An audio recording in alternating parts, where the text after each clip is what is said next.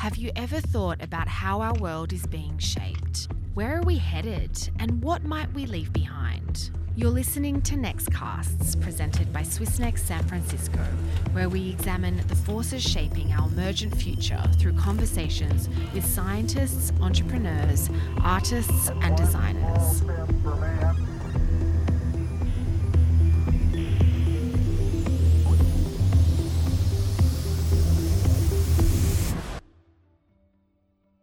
The current global pandemic is impacting every aspect of our lives.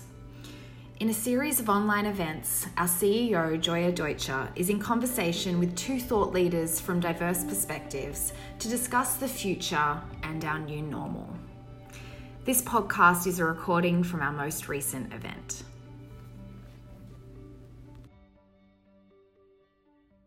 Good morning. Good afternoon, depending on where you are. Welcome to Fireside Chat number 3.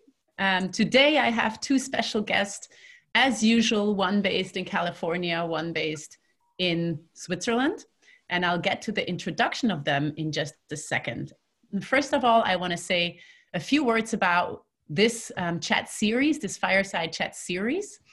So as you all know, we've been in this pretty surreal situation of a pandemic, of a global pandemic for 4 months now, which is a long time. This is a third of a year where truly every aspect of our lives has been affected in one way or another, rapidly accelerating the digitization of many aspects of our lives.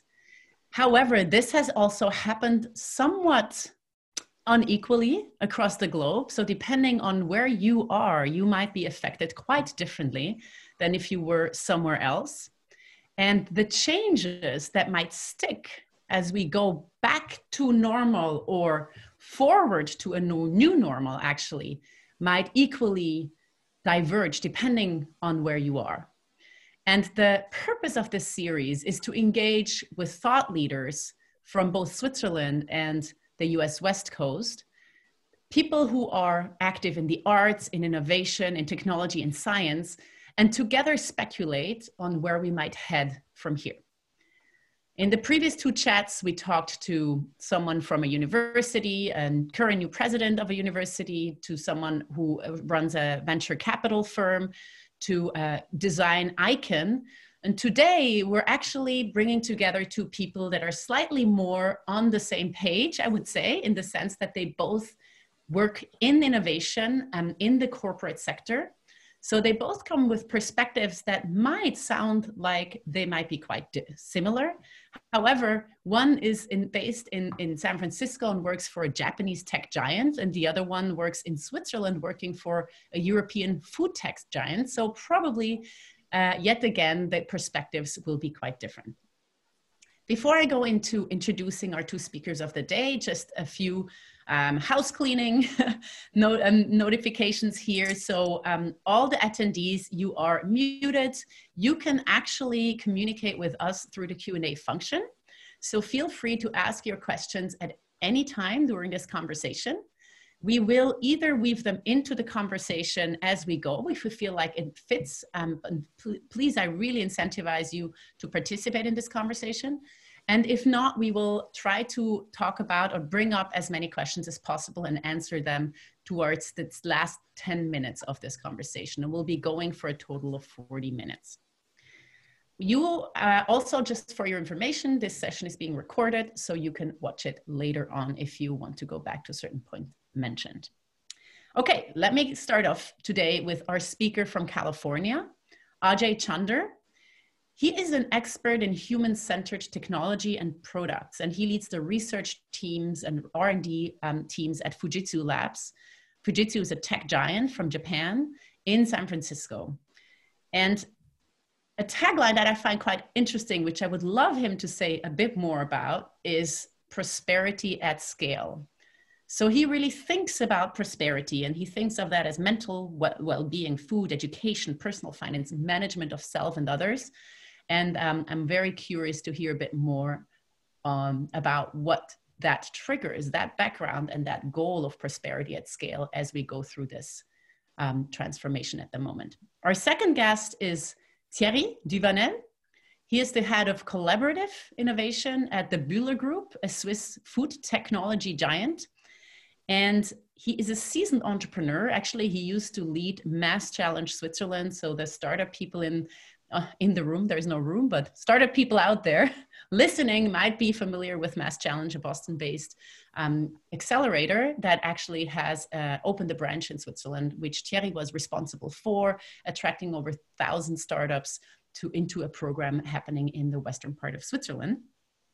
He's a seasoned entrepreneur with experience in technology across the EU, Asia, United States, and he is today with the Bühler Group in collaborative innovation. And I would also love to hear him talk a little bit about what collaborative innovation / non-collaborative innovation actually means. But I let the two of them answer these questions that I brought up already as we launch into our first collective exploration here. And I would love the two of you to just tell me a little bit what your new normal looks like today. One of you based in California, one of you in Switzerland. Ajay, can you get started? Absolutely. Well, hello, everyone. It's a delight to join Gioia and Thierry today for our conversation. Thank you for the introduction, Gioia. Fujitsu is a company that is focused on innovation for sustainability at scale and for increasing social trust. And so in that context, taking the lens back down to me as a person in the context of Gioia's question, this normal, I've been playing with this word new normal, and I'm going with better normal for myself, because sort of aspirationally, that sort of leads me to living in a way that is aligned with the way I hope we at scale will start living. So the new normal, or the better normal, or the normal right now looks more grounded and attentive against a background of more controlled chaos. So what I mean by that is that I used to go to places to provide services at work or to receive services, but now all my worlds are coming together to where I am. And as a result, this creates a bit of chaotic collision. It requires more management on my part, and therefore it invites more attention from me to how I'm spending my time across various roles that I have in my life. And so this invitation to be more attentive, more mindful, actually leads to feeling more grounded and appreciative and grateful, while recognizing that a lot around the environment has changed. So I find that a net positive. Very interesting. The more grounded and attentive against a backdrop of more chaos, in a way. More controlled chaos, yeah. More controlled chaos. Yes. Because, sometimes, yes, I would say yes. I don't know if that's a function of the fact that a lot is happening in the same physical space. Like we used to move through space much more, and we're not moving through physical space as much. And so in some ways, space is one of those things that we can control, what we invite into our homes, what we invite into our attention through the conversations that we participate in, and so on. And so it feels like that the ability to be grounded physically, or rather the requirement to be grounded physically, has created an invitation to be more grounded in terms of how we manage our time. And for me personally, that has felt like a positive challenge. I just felt like it connects to how in my role as an innovator, how technology can help me be more grounded, help me manage all my responsibilities a little bit better. So I would say that that's been my experience so far. Very interesting. So I hear you talk about, in a way, more intentionality, or the invitation to be more intentional. In some ways, Thierry, does that resonate with you? It does. At the risk of maybe surprising some, I think, and I'm not the only one, certainly, this new situation hasn't changed much when you deal with a network of people who are anyway around the world. So in my day-to-day, I would say I used to spend a lot of time on Zoom, Skype, Google Hangouts, BlueJean, whatever, and I still do. So it doesn't change much to that. What is changing though is the importance of human. We probably realize more than ever that we ask first, how are you doing? Is everyone safe? Is your family okay? And these are probably things that we should have never forgotten. But this crisis has reminded us to do it, and I see that as a very positive sign. I mean, the situation in Switzerland is getting easier. Some say too much or too early. We were debating just before about the differences between California or the US in general and Europe and probably Switzerland. But it's surprising to see how we get used easily as human beings, as Homo sapiens, to any situation when it affects all of us. I remember looking at horrible pictures from World War II. When you look at them, you say, well, how could these people deal with this? And to some extent, although it was much less brutal, thankfully, we have also gone through, and we will still go through, some pretty serious situations. But since we are all embarked on the same journey, we deal with it. So maybe in a little bit of a provocative manner, I would say, yes, the means of working, the means for going shopping, the means for doing various activities have changed. But overall, we carry on. Life goes on. And I sometimes reflect on that just to stay positive and to really think that regardless of all the challenges we're going through, in 5 years' time, we'll look at that and say, well, that was certainly a challenge, that was tough, but we made it. And I'm positive, I'm absolutely optimistic that we will go through it. Keep calm and carry on. Some of that slogan. That's a British person in me. Exactly. Yes. During the bombings, right? So we're talking absolutely. about. I was referring to these pictures in my mind. Absolutely. Mm-hmm. Mm-hmm. Can I ask both of you, what is the most important thing you learned as you went through these last 4 months? And what is the thing that you learned as a human or as a professional that you want to take into the future with you, into those next 5 years, Thierry, as you say, when you look back and say, we got through it, but how did we get through it? Like, what did it actually change? What did I want this moment to change? And Ajay, maybe give the word back to you first again. Sure. So for me, it's been a visceral reminder of how densely and deeply connected our lives are with others. If I put on my computer science hat, pandemics are about networks. If I put on my just being a human being hat, life is about being connected. There is a lot of invisible infrastructure, a lot of hidden infrastructure that supports our lives that we sort of have forgotten about. Everything from the people and machines that bring food to the grocery store close to us, to people that provide us with electricity and digital infrastructure that keeps us connected, including in this very moment, to care infrastructure that protects us for young children, parents, for much older people, perhaps children who are taking care of them, to larger hospitals and systems. So for me, it's been a beautiful sort of uncloaking of what's been hiding in plain sight always, this infrastructure that supports our life, the deep connectedness between all of us in the services, in the small services that we provide, that together in this densely connected modern network that Earth 2020 is, supports all of our lives. And as I look at the next 5 years or the next 10 years, the urgency for increasing safety in all of our lives today essentially is a call for making this infrastructure more resilient. And my hope, and it coming from the research background, my work and my call and the call of the communities that we all see working hard to solve the present problem is that we take this moment and make it a pathway for prosperity for the world, going from safety today to resilience to prosperity.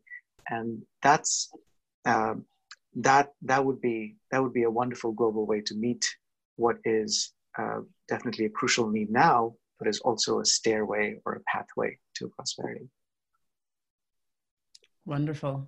I love that idea of this pathway from safety to resilience. Safety is in a way a reaction. It's a response in the moment. Resilience is something much more forward-looking, something much more sustainable. Thierry, what about you? What's your most important lesson you have learned? I don't know if it's a lesson as such, but it's an observation that makes me think a lot about also the other challenges that we are dealing with before COVID. It's overall that we don't deal very well with exponential. To some extent, we are educated. We think, we perceive things in a linear way, and when you start analyzing our surrounding, especially when we are facing a pandemic, it's a highly exponential environment, and we don't deal with that. It's difficult to grasp. It's difficult to understand. We see this with the COVID. I mean, you were mentioning in the introduction that we've been through 4 months of pandemic. I would maybe amend that and say, well, it's been actually 6 to 7 months. We know now that the first cases were reported sometimes in December in Europe even. I read a paper the other day that through the analysis of wastewater in northern Italy, the first cases have been reported as early as the 18th of December last year. And this is reflecting the fact that we were talking about a tiny, almost in the noise, right, type of evolution, and suddenly it explodes.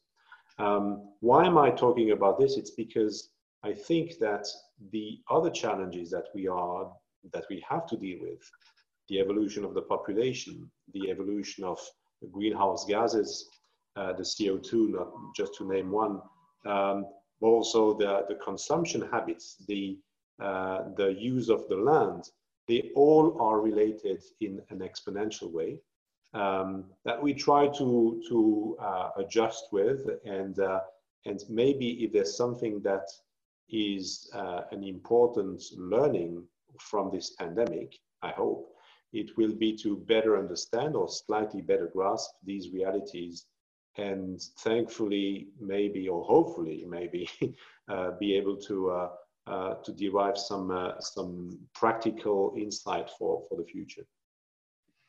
This is really interesting, Thierry, because what I hear you say is that in a way we're experiencing the exponential right now, physically, viscerally. Absolutely. And if that doesn't let the coin drop and make us understand what that means, how that works, what else will? So how can we, in a way, transform or extrapolate the learnings from this and apply them to other important, huge global risks that we're facing and need to solve, like climate change, which is an exponential phenomenon as well. So I think that's a really interesting thought. So I like that idea of the exponentiality. I don't know if that's a word, but exponentiality of so many things in our lives, and using this opportunity to actually apply that understanding to other challenges. Yeah, in a way, it's harsh, but it's learning by doing, and we understand now what it means to double and double and double. I mean, it's the old joke of the pond and the nenifers, or the lilies, and you ask when it was half covered. It's actually yesterday. It's not half of the days before. These realities help us maybe in a harsh way again, but to grasp this, which again, we are not naturally bound to do. So I find that interesting, and I think it's something that we could also try to absorb for the future.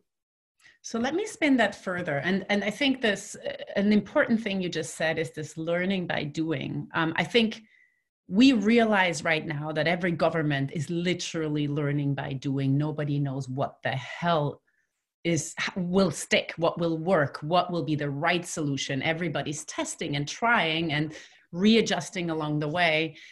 And one thing that I'm really asking myself, in the long term, how might this crisis change our appreciation for both?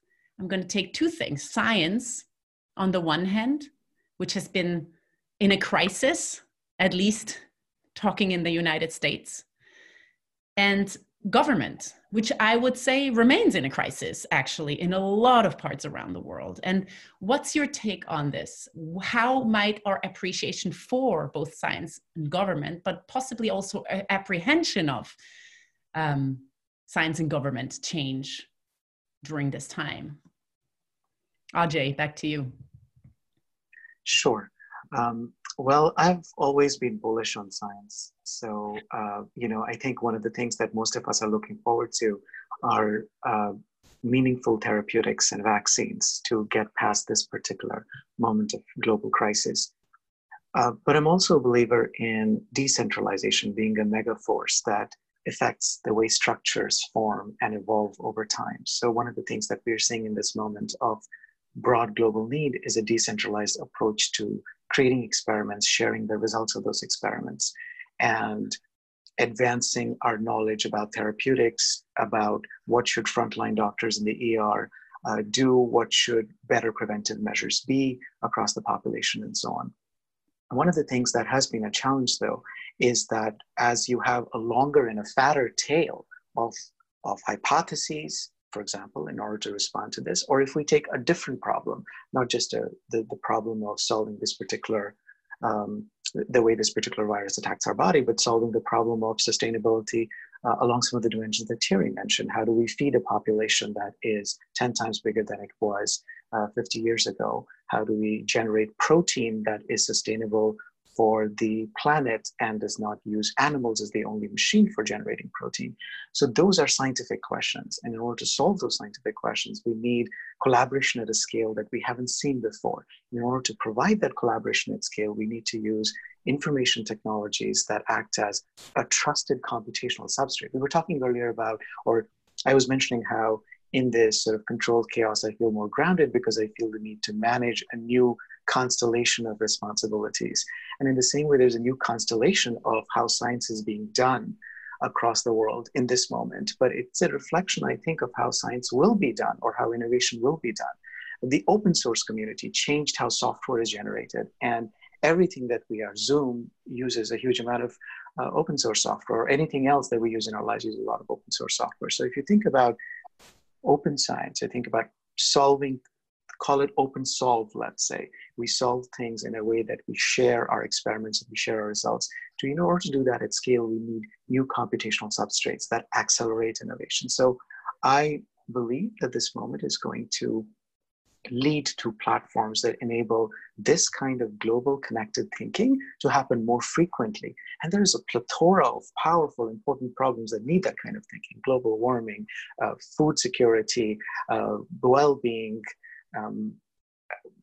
creating policies for communities and nations that are equitable.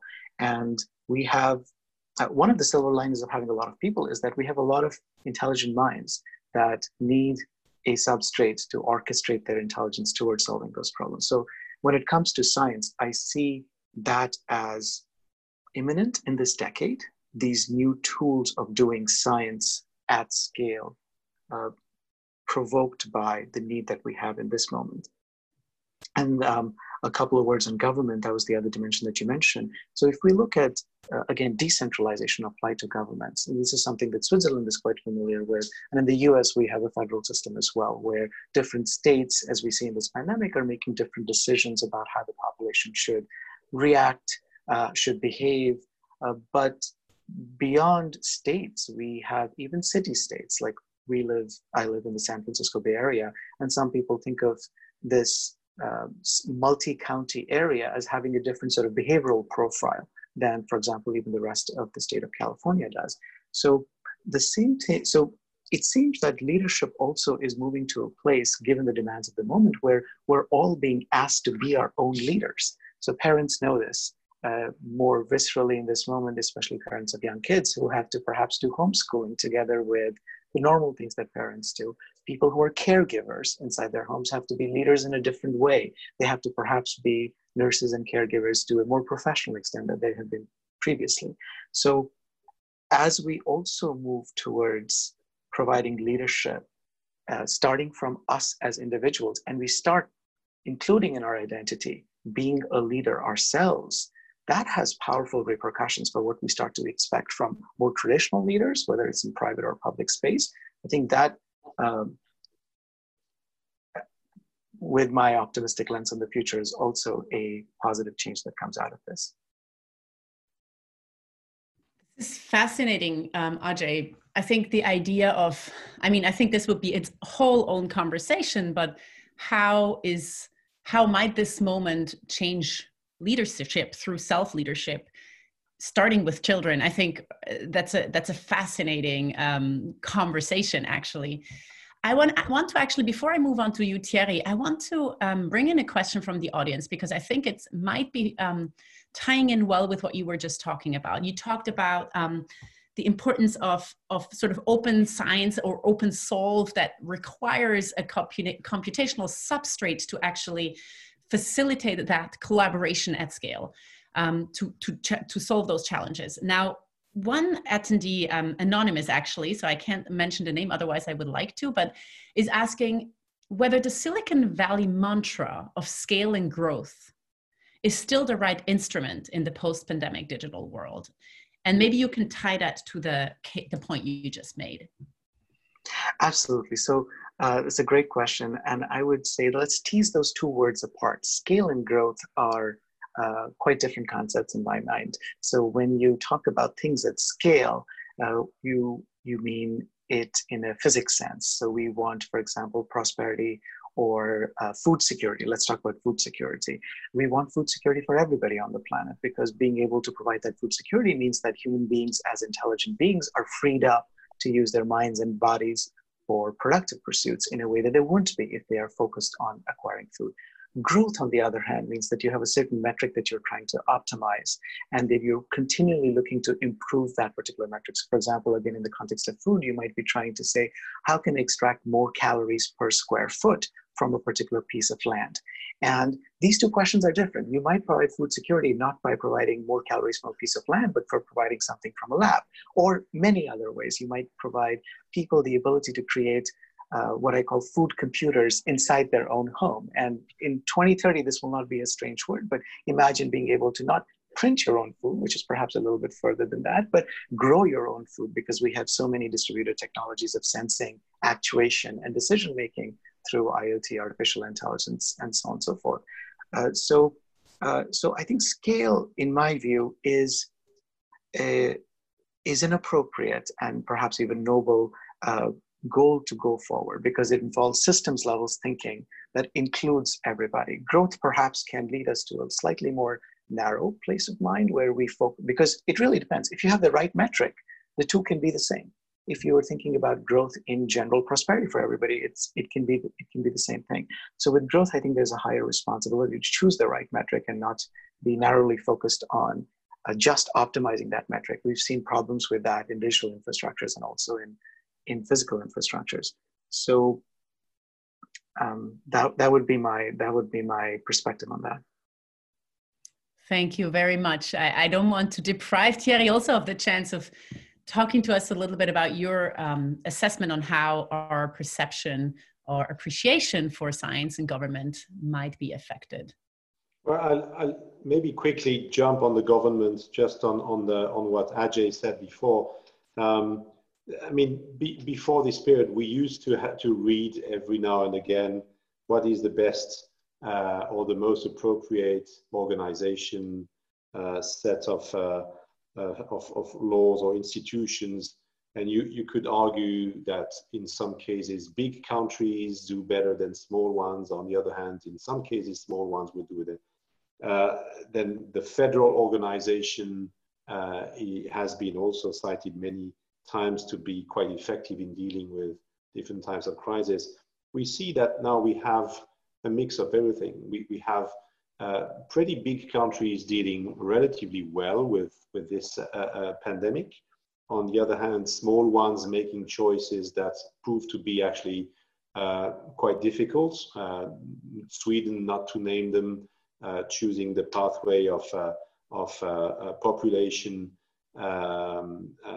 free to choose whether to isolate or not, and in the end, it doesn't prove really to work. The federal organization, I mean, if there's something that we share between a big country like the US and Switzerland, tiny country is the federal organization, where actually, yes, it decentralizes a lot, and it can be seen as positive, but it requires also a lot of coordination to have a common way to approach the problem, which is anyway bigger than just small communes or counties or cantons, as we call them in Switzerland.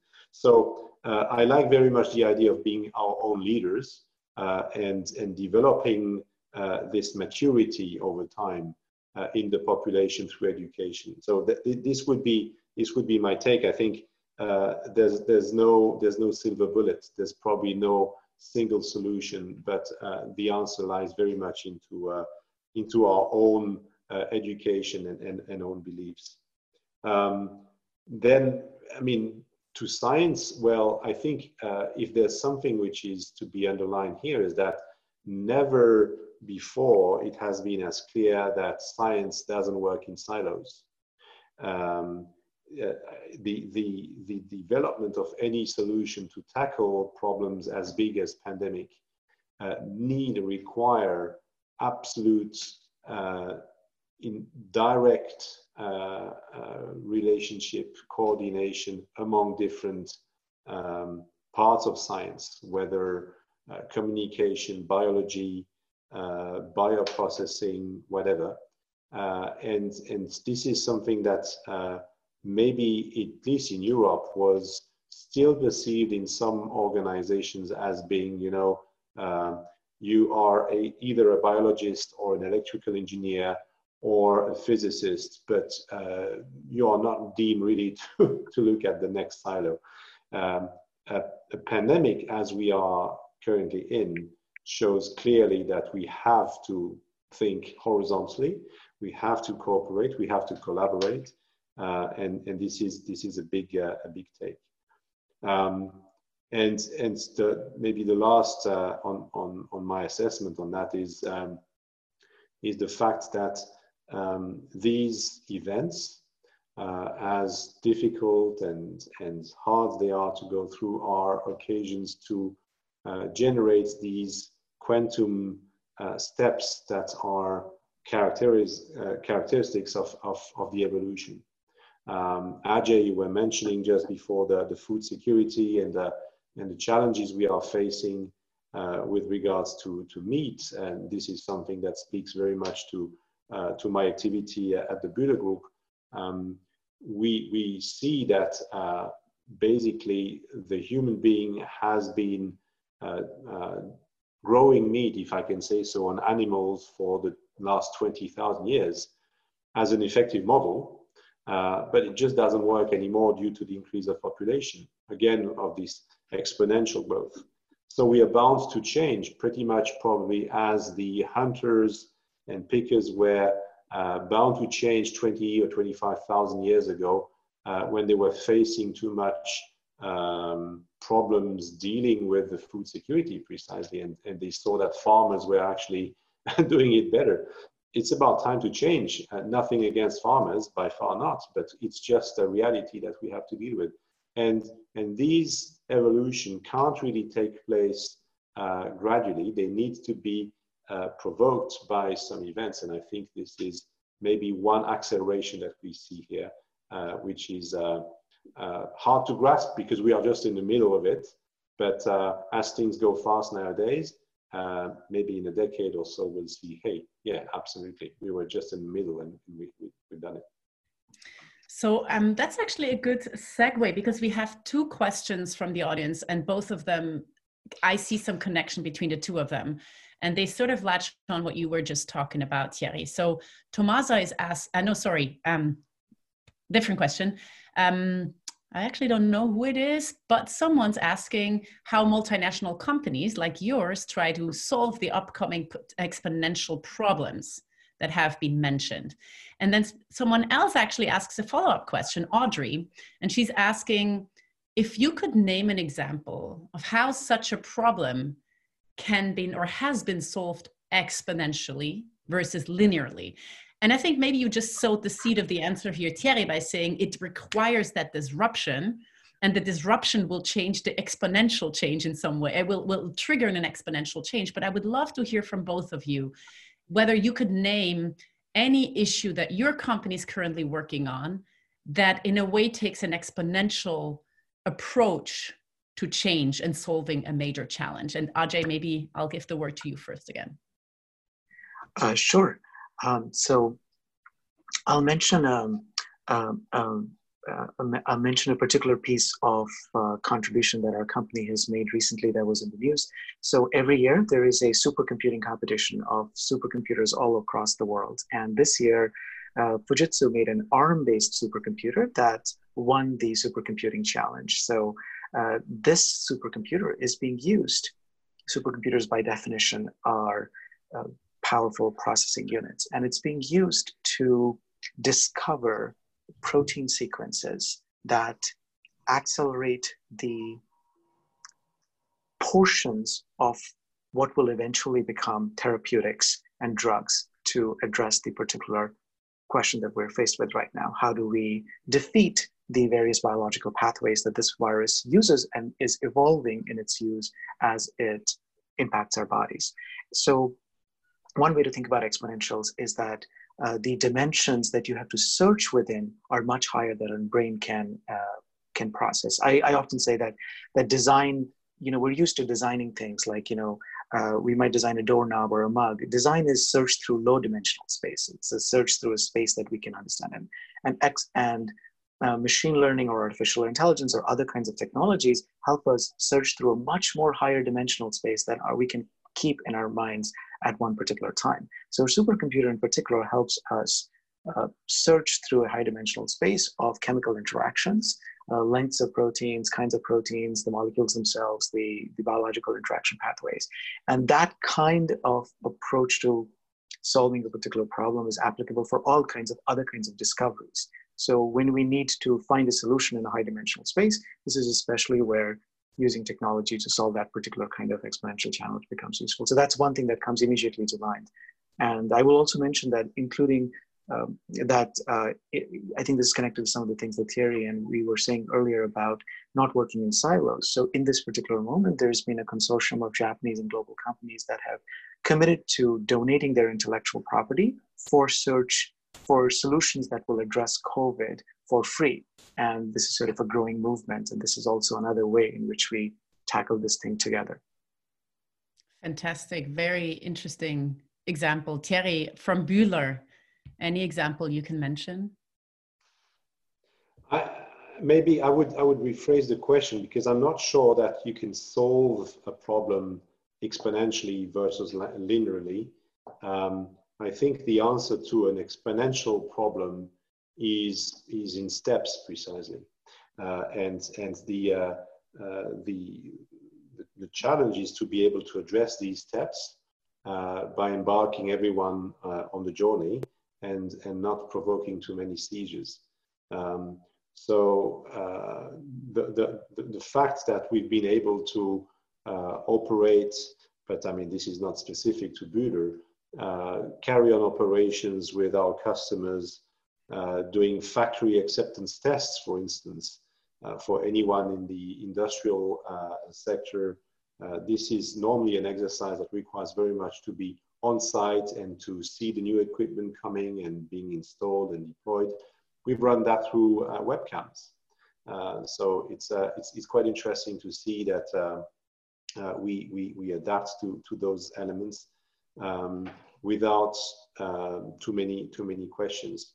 The exponential problem, I think, is something that needs to be addressed in steps and in quantum leaps rather than in a continuous manner. Mm-hmm. Can I jump in on that, if you don't mind, Gioia? So I think Thierry you used the word steps, and it sort of reminded me of the process of education. You were talking about beliefs a little bit earlier. So, it's interesting, when we think about the way our own beliefs evolve, some of them evolve exponentially and some of them evolve linearly. So something that is embedded as a belief with us when we're very small children, or when we're a moment of change, whether it's during our teenage lives or another moment of change, we hold on to that as an axiom and we kind of build on it multiplicatively in a way that's sort of similar to exponential processes. So I offer this as a provocation to everybody. Could we design belief systems that are based on true information, or based on, let's say, useful information that seeds an exponential process that allows us as intelligent human beings to look at important problems that we want to solve in a new way? And then we become the exponential, because the way that we are approaching the problem is seeded with useful information, and we're given a process, perhaps a collaborative process connected with other people around the world, that adds another dimension of continuing that multiplicative agenda that moves us towards a solution. So if you take away from that description something useful, then I'd love to connect more with you about it. But I think there's something there about harnessing our collective intelligence by starting with useful reframings of reality, such that we move exponentially, so to speak, towards a good solution.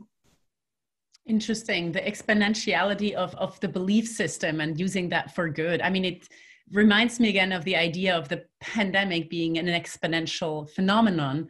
How could we use that same, let's say, network effect for collaboration and positive beliefs for solving global common challenges? Now, we only have a few minutes left, and I really want to ask you one last question that is dear to me, that I like to end on, which is, this is a time that requires a lot of courage on many levels, as we're facing so many news in our daily lives. And I heard one professor talk about the courage of imagination, which in a way is the most important type of courage we need right now. Now, if you muster all your courage to be as imaginative as possible, what is your wildest imagination for a post-COVID-19 future? What will your role be in building this future? Where would you like to see us going from here? Thierry. Oh my God, this is, and you started by saying we have 5 minutes, right? I'll give you one. Give me one, even better. Look, it's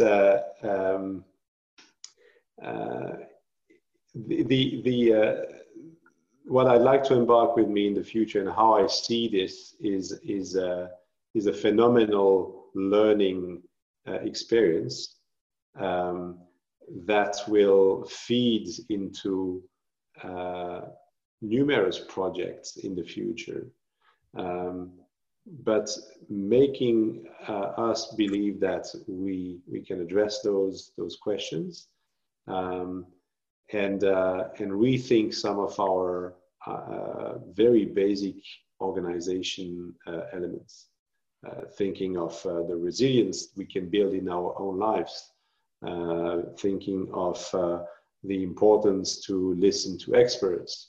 I mean, just to name a few. It's not so much structured, I'm afraid, but I think that the learning. I'm a learner personally. I love to look at new things and learn new ideas, and I see this as a fantastic opportunity to feed new ideas in the future.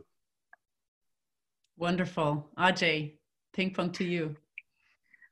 Well, I would say that, we have been we have been gifted a golden opportunity, a painful but a golden opportunity to sort of to redesign the infrastructure in our world so that it's more purposeful and it's more caring. In my view, we are sort of globally being experienced a crisis of purpose and of love. Love and connection can be used interchangeably in this context. And as we bring focus, everybody individually around the world has brought focus over these last 6 to 7 months to their own personal health, because there is a threat. And that focus has brought a greater focus to how they're spending their time, what infrastructure in their lives supports them to be safe, to be well, to prosper. And the crisis and its economic effects has also done something unique, which is it has put a price tag on not being resilient, on not having an infrastructure that provides these things. So I see our next decade to be an evolution towards a purpose-based and care-based economy. And I am very optimistic about using technology as a tool within an intentful transformation towards greater safety, resilience, and prosperity. Never waste a crisis. Never wasting a crisis, absolutely. Well, I think I would like to sort of summarize this conversation, which is something I usually do, but I heard so many important things, and I will still say a few things, but I think, Ajay, you also ended it so beautifully on the note of building an economy of purpose, love, and care. And in a way, that in and by itself is resilience. I think those are the basic pillars of resilience. And resilience is a word that came up a few times. But going back a little bit, we talked about intentionality of this moment. And right now, we can in a way be more intentional and allow things into our lives by actually virtue of being inside and things being outside. So we are more intentional in that sense. We also talked about, Thierry, the idea of a crisis that affects all of us. It's something that we're all going through together. The idea that pandemics are networks, and they actually teach us what exponentiality means. They teach us that in a visceral way. In that sense, it broadens our understanding for so many other issues we are grappling with as a humanity, as a shared humanity, leading us to the importance of being bullish on science, as you said it, Ajay, the importance of open science, open solve, with the right computational substrate that can accelerate innovation that is collaborative. That takes us back to your title, actually, Thierry, collaborative innovation, which is absolutely a need as we tackle these problems, going beyond silos, talking to each other across different disciplines to solve challenges that are way bigger than any one brain or any one discipline can possibly grasp. And then going back to the idea of redesigning our infrastructure towards more purpose, love, and care in order to be more resilient. So this is what I'm taking away from this conversation today. I thank you both so much for joining. This was a highlight of my week as I'm sitting in quarantine in Switzerland. I will say that it's been really inspiring and taking a lot away with me. I want to thank everybody in the audience also for joining us and staying with us, and also for asking lots of questions. I'm sorry we did not get to quite all of them, but we were able to answer some of them, at least in the course of this conversation. So a big thank you to everybody, Thierry, Ajay, and then of course everyone in the background who's making the technology work, especially Natalia and Nicola, as well as Sarah. Big thank you to everybody, and we hope you will join us again in one of our next ones, to be announced soon. Thank you. It was a pleasure. A pleasure. Thank you, everybody. Thank you so much. Stay well, everyone. Bye-bye. Bye.